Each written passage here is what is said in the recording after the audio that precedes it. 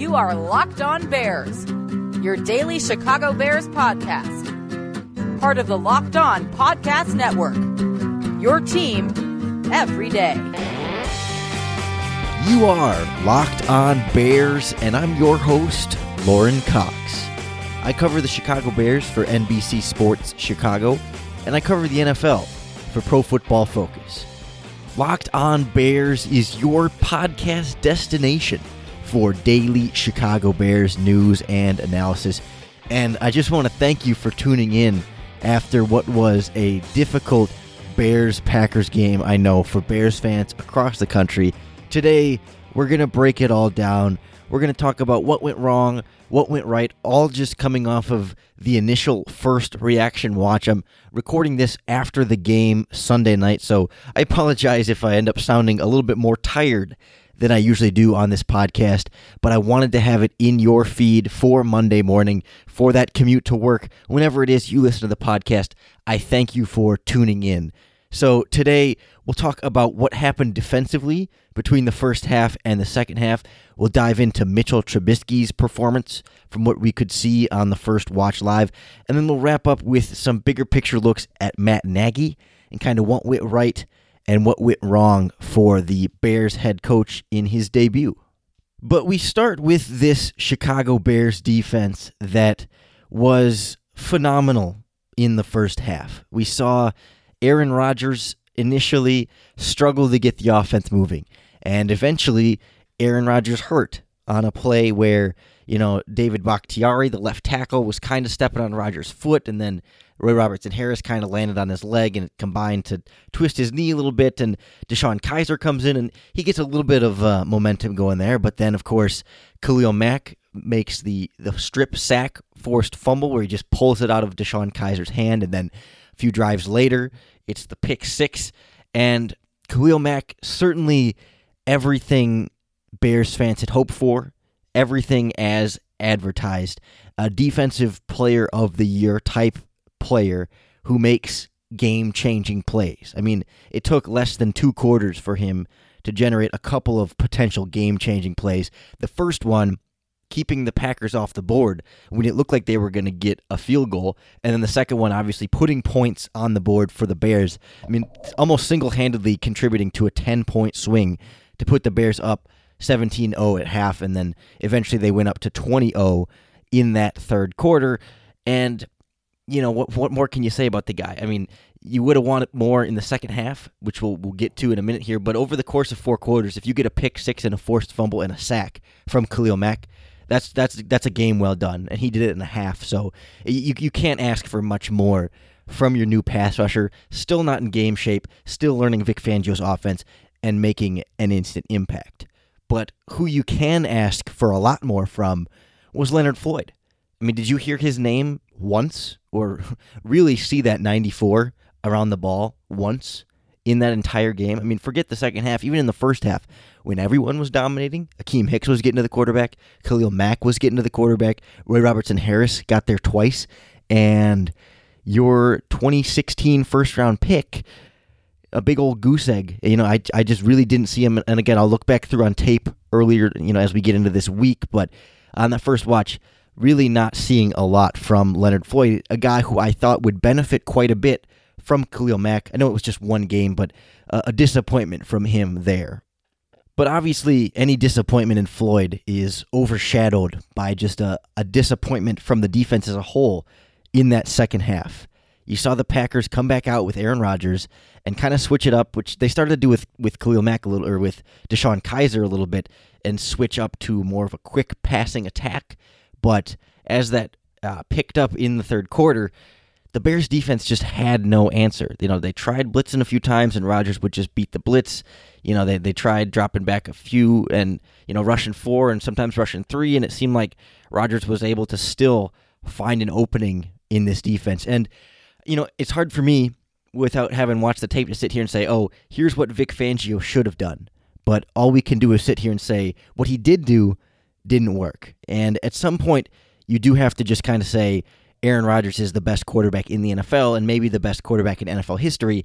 And when he's having the game of his career or the half of his career and the comeback of his career, I mean, I don't know how much there is a defensive coordinator can do, because you look across this Bears roster, and it's hard to blame one guy. When you look and say, oh man, who messed up for the Bears defense? Who screwed them in this game or whatever? I mean, you look across that secondary in particular. Prince Amukamara struggled and got hurt, and, Marcus Cooper didn't end up playing that much, which could have been even worse. But, Nick Kwiatkowski struggled a little bit in coverage at inside linebacker. Bryce Callahan was targeted a lot, and then Eddie Jackson was targeted on that Randall Cobb catch and run. And that play is so inexcusable for a defense that, can you even blame Vic Fangio there when, the guy throws it in the middle of the field, he just catches and runs for 75 yards. One of your 11 guys should be able to get there, and Vic Fangio's been coaching them for a long time. It's not as though there's a lot of new faces or people trying to adjust there. That was just, I don't know if the effort was bad. It was hard to see on the replays. I don't know if Cobb was just that phenomenal, but those types of plays are just inexcusable. And I know that can happen, when the defense gets tired and the pass rush isn't getting after the quarterback, but this was a tough game for really almost all 11 of your starting Bears defenders in that second half in particular. And I'm sitting here today after the game without very many answers. I think the one guy in the secondary that didn't disappoint was Adrian Amos.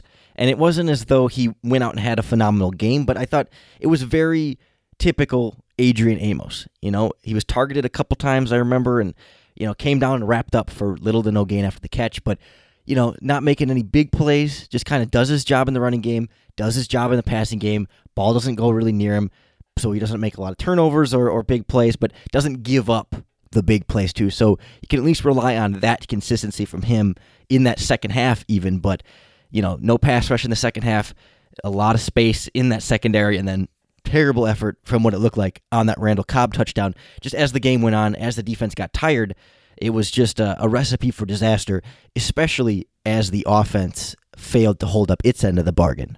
Now, in spite of those defensive struggles and that defensive collapse in the second half, the Bears did still cover the spread. And as we talked about at mybookie.ag, I believe the spread was down to +7 for the Bears. So they covered the spread there. The over-under was at 47.5. And of course, you have this game finish at 23-24. Puts you right at 47. Came just under the under. So, if you'd been listening last week and thinking, I'd probably take the Bears with the spread and I'd bet the under, you could have won big. So if you don't want to miss the action next week, you got to head over to mybookie.ag. It's a very highly rated online sportsbook. That's why we recommend it here on the Locked On Podcast Network. The guys at PFF, they use mybookie.ag because, not only do they have great reviews and they've been in the business a long time, but they've got live in-game betting so you can get in on the action afterwards. If you would have gone in to bet the Packers at halftime of this game, I'm sure you would have made a killing, but obviously no one listening to this podcast would have done that. But I'm saying MyBookie lets you get in the game no matter what, and you can get even more in the game thanks to the Locked On Podcast Network. If you join now, MyBookie will match your first deposit dollar for dollar if you use the promo code LOCKEDON when you sign up. Check out mybookie.ag. I'm telling you, it's the place to be. It's the place to get into sports betting here as it continues to grow across this country. At MyBookie, you play, you win, you get paid. We're bringing you some immediate reaction and analysis from the Bears' Week 1 loss to the Green Bay Packers. And I thank you for listening through it and sticking through and hopefully not reliving too many bad memories from Sunday night. But I want to talk now about a guy we'll probably talk about on every podcast Monday morning after the Bears game, which will be Tuesday morning, I suppose, next week. But Mitchell Trubisky, comes out in that first half, in the first quarter during the scripted plays, running the offense confidently, delivering some balls downfield and, rolling over this Packers defense. And really a strong start there. But more specifically, as this game went on, as the scoring slowed down in the second quarter and then in the second half pretty well disappeared, especially when you get to that fourth quarter and down the stretch, I didn't see as much progress as maybe I was expecting, and I think perhaps I was maybe expecting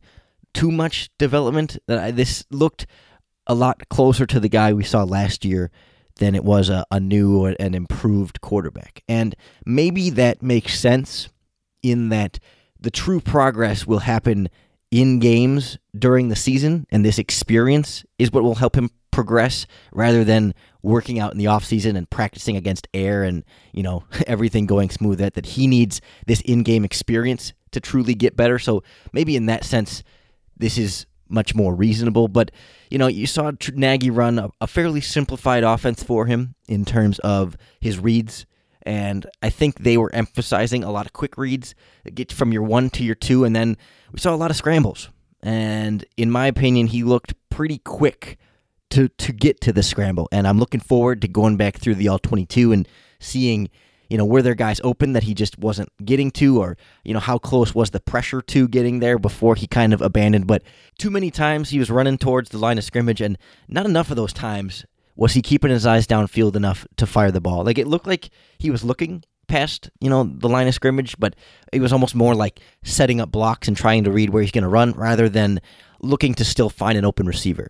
And we saw like 3, 4, 5 of those plays where he does roll out of the pocket, extend the plays, and he's clearly still looking downfield and not scrambling, where he's got the ball in a throwable position, for lack of a better term, and he's not just tucking it and running it. But I want to see more of that. I want to see a lot more of that, because those are the special plays. He makes special plays outside of the pocket that are almost Aaron Rodgers-esque. When he's rolling to the sideline and finds someone past the sticks, we saw it 3 or 4 times. Those are the plays that remind you of Trubisky's potential for greatness. Those are the things that not every quarterback can do. A lot of quarterbacks can run Matt Nagy's offense and get a high completion percentage and move the ball down the field, kind of like we saw in the first drive. There were a couple impressive throws on that, but it was a lot of quick stuff, a lot of open receivers, and a lot of just one read easy based on what the defense gives you. But when he makes those extra plays, those are what remind you of his potential and what makes him special. But then you get down into the fourth quarter here, and we saw a lot of the same issues that we saw last year with Mitch Trubisky. When the pressure starts building up, not only physically from the pass rush, but also in the game, he gets a little skittish sometimes. He'll abandon his footwork, and if he's throwing and kind of away from his body, you'll see him do that throw where he'll throw it and then turn his whole body with his arm away from the pass rush when there's a blitz coming at his face, rather than standing in and delivering. Or he'll do the same thing in the opposite direction where he's falling away from the blitz, and then as a result, he doesn't get enough on the ball. There's that 3rd and 1 pass to Deion Sims where Deion Sims was not past the first down marker, but if Trubisky had stepped into it instead of falling away and kind of throwing it off his back foot, the ball would have got there sooner, but it kind of floated, and that it slowed down Sims and let the defender catch up to the tight end and tackle him short of the sticks. Little things like that. There was also a play in the fourth quarter down the stretch where he just overthrew, I want to say Howard or Cohen, coming out of the backfield, and there was that one to Allen Robinson in the end zone that he missed, that he rushed, or I think he hesitated that one. He rushed the running back one, but regardless, that it's some skittish there. It's the timing, and when the Packers blitz him, a similar kind of breakdown here. That when things go awry in those specific senses, when he's unable to escape the pocket or just doesn't think he has time to escape the pocket, that's when you see the inaccuracy step up and some of those key passing situations fall incomplete purely because of an inaccurate pass from your quarterback. And, that's to be expected from an inexperienced young quarterback. It was just something I guess I had hoped to see a little bit more progress on. And again, it's one game. I'm not saying he hasn't made progress there. It's just based on kind of what we had seen. It seemed like the Packers, once they kind of figured out the quick game in the first half, they were jumping out of a lot of his quick reads. You saw a lot of zone in passing situations, especially in short yardage situations. And basically, I felt like this was one of those things where the coverage gave the pass rush more time, where when they jump on the quick read, they recognize the play combination and go to where the pass seems to be developing to, take that first play away, and then Trubisky has to kind of react from there and find something else. That gives the pass rush more time, which hurries him and then can ruin those mechanics a little bit. So, to me, Trubisky still looked like the guy who's not ready to win you the game. I mean, he wasn't. He had opportunities to drive this team down and didn't, which is fine. He's still young and still developing. But what that also told me was that the Bears need more from their playmakers. I mean, they invested all this in the weapons, and how often did we see these weapons truly step up and make plays? how many times did we see a receiver make a play with the ball in their hand? There was that nice play to Robinson in the first quarter where Trubisky put it on the spot, but, we didn't see Taylor Gabriel have a big explosive run or after the catch. We didn't see Anthony Miller do a lot after the catch. We didn't see, Allen Robinson's never been an after the catch guy, but the players that actually made plays with the ball in their hands were pretty much just Jordan Howard and Tariq Cohen, the two guys that were here last year. You know what I mean? Like, they needed more, I think, from their new weapons. Certainly, their quarterback could have done better to get them the ball, but individually, I think, not a lot from Trey Burton, and Taylor Gabriel wasn't able to do a ton either, despite seeing the ball 5 times, but only 5 yards per catch. I know a lot of those were screens, but he had that 131-yard play, and then not much besides that. And I just felt like if Trubisky is at this point in his development, that means you need more from everyone else, and you just didn't get that much from everyone else, Matt Nagy included.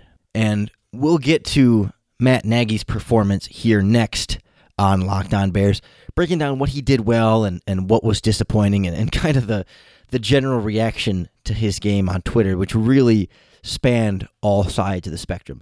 That's next on Locked On Bears. So after that first drive in the first quarter, Matt Nagy was being crowned as a future Hall of Fame coach and going to lead the Bears to the Super Bowl and the playoffs, and look, they're kicking the Packers' butts, and wow, how great is this guy?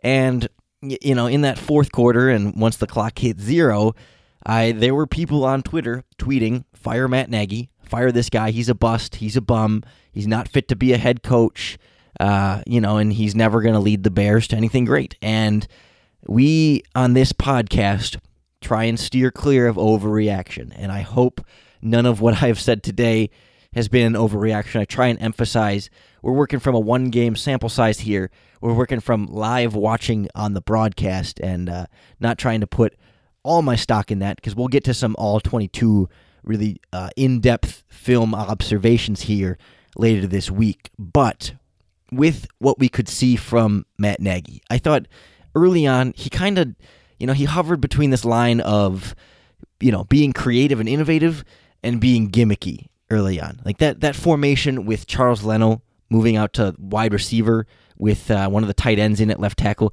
to me, that's a gimmick. That's not something that is a regular part of your playbook. It's an interesting look to show a team. It didn't create big plays for the offense. Trubisky scored his touchdown on that formation, but it was a 2-yard run that, he kind of scraped in and was being tackled as he went into the end zone. I don't think that's something you're going to see a ton of from the Bears, and to me, that's a little bit gimmicky and unnecessary. You like to see the run-pass options. We saw quite a few of those, even though it didn't result in a lot of passes. There weren't a lot of passes on RPOs. It was a lot of runs where the receivers were pretty well covered, but the Packers were prepared for that. And, it's good to see the simplified reads for Trubisky, especially early on, to get him in a rhythm.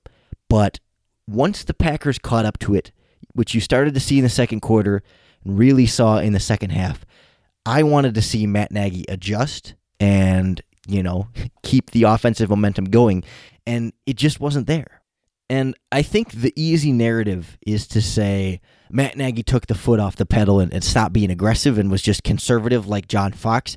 And I don't know how much of that is true. And I'm not going as far to say that is not true, but I think what my point is that I think it's hard to tell just how much he's taking the foot off taking the foot off the gas, because we only get to see what Trubisky does. We don't get to see the routes without the all-22.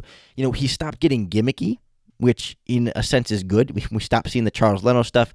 We saw fewer of the, just trying to do too creative of things. You want to be creative enough to put your quarterback in a winning situation, but sometimes going over the top can sacrifice. You're kind of relying on riskier boom or bust plays that can, sometimes sticking to your fundamentals and giving your offense plays that will work is a lot better for building that confidence, building momentum, and getting your offense going again. And I'm glad that we didn't see a lot of those. And so my question is, did Nagy really take the foot off the gas, or did the Packers just kind of get aggressive on their own and take away the aggressive parts of the Bears' plays? And And was Nagy still trying to run a lot of the same stuff? And was he still trying to get Trubisky to throw balls to certain areas and run certain concepts to free up certain players? But were the Packers just getting ahead of them on that? Because either way, Matt Nagy looks bad. It's either he did take the foot off the gas and went conservative and it didn't work, or the Packers answered his play calling and pretty well figured out how to stop it,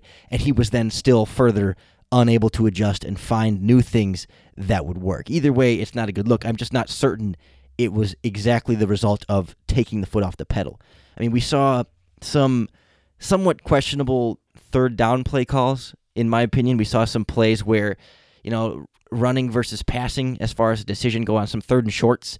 At least putting Jordan Howard in the game to give more of a threat of an inside run would have been a better decision on the outside. And then, when we got into that 4th quarter, especially down the stretch when there was still time on the clock, they got away from the running game a little bit, and I would have liked to see some more creativity in the running game from a formational standpoint. It seemed like the Bears were in fairly standard formations when they were running, and the defense was able to put 7 or 8 guys in the box, and Howard didn't always have a ton of space. He still found some ways and had, I think, the strongest game of anybody on offense, and phenomenal job by Jordan Howard. But when the offensive line wasn't run blocking phenomenally well from the interior, I just would like to see, bring out 4 wide receivers and then hand it off to Jordan Howard, because the Packers were playing a lot of dime defense with 6 defensive backs, and if they're spreading out, then if you have, 4, 5, maybe even, 6 guys in the box, Jordan Howard can run on that, especially at a shotgun and create some space. So just some little question marks there. There was some expected sloppiness, I guess, with the timeouts and, delay of games.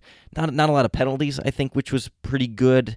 But, some of the things you would expect from a first-year head coach. I'm not trying to kill Nagy for everything, but I think the play calling and the, whether or not it was taking the foot off the gas, but more importantly, the play calling and the lack of adjustments that we could tell was, I think, the spot where you can really, I think, appropriately criticize this young head coach. But now we get to see how Matt Nagy handles adversity here.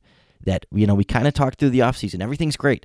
There were every reason to love Matt Nagy through the summer and training camp and the preseason for the most part. And everyone loved him. All the players were thrilled about him, and everything was going to be playoffs and, this great head coach that they found. And now we get to see, we know Matt Nagy is a good offensive coordinator. We know he is a smart offensive mind, and we know he can run an offense very effectively. But now we get to find out if he's actually a good head coach. And there's obviously a difference there. Josh McDaniels, for example, great offensive coordinator, great play caller, couldn't handle adversity very well as a head coach. It struggled. And I think you can kind of put Mark Trestman in a similar boat. And it's 1 week. I'm not painting Matt Nagy in either of those lights yet, but adversity is when you find out the answers to the hard questions about your head coach. How will the team respond to blowing a 20-0 lead to the Green Bay Packers? If Nagy's a good head coach and a good leader, they'll be fine. They'll come out next week strong, and the locker room will handle it, and they've got good leadership and all that stuff. If they continue to struggle and maybe blow more leads and things get bad, that's, you can start to see maybe he's not a good head coach. And, it's a work in progress. It's one game. He's a first-year head coach. I'm not ready to throw him under the bus or fire him or anything like that. It's the first piece of information we get about Matt Nagy as a head coach, not just an offensive coordinator, not just a play call. It is a learning opportunity for him, and it was a learning opportunity for us here on Locked On Bears. I hope you learned something. I feel like I learned something from this game. I know it was tough to watch, and for Bears fans out there, it's really heartbreaking and a stunner, but it was a good game. I mean, objectively speaking, you step back, if you hadn't been a fan of either of these teams, that was a darn good football game, one of the best games of the season, and it just so happened to be a Bears loss. But we'll have plenty more to talk about here going through this week. An all-22 breakdown we'll be getting into, and then we'll be previewing the Seahawks game and all that. The season goes on one game at a time, all the coaching cliches. You'll hear it from Matt Nagy. You'll hear it from everybody this week, and I hope you'll keep it locked here on Locked On Bears all throughout of it. We are your source for daily Chicago Bears news and analysis, all in your podcast feed. I hope you're subscribed. Hope you'll leave us a review. I hope you'll tell your friends about Locked On Bears, because with this podcast, even when the Bears lose, we still find a reason to bear down.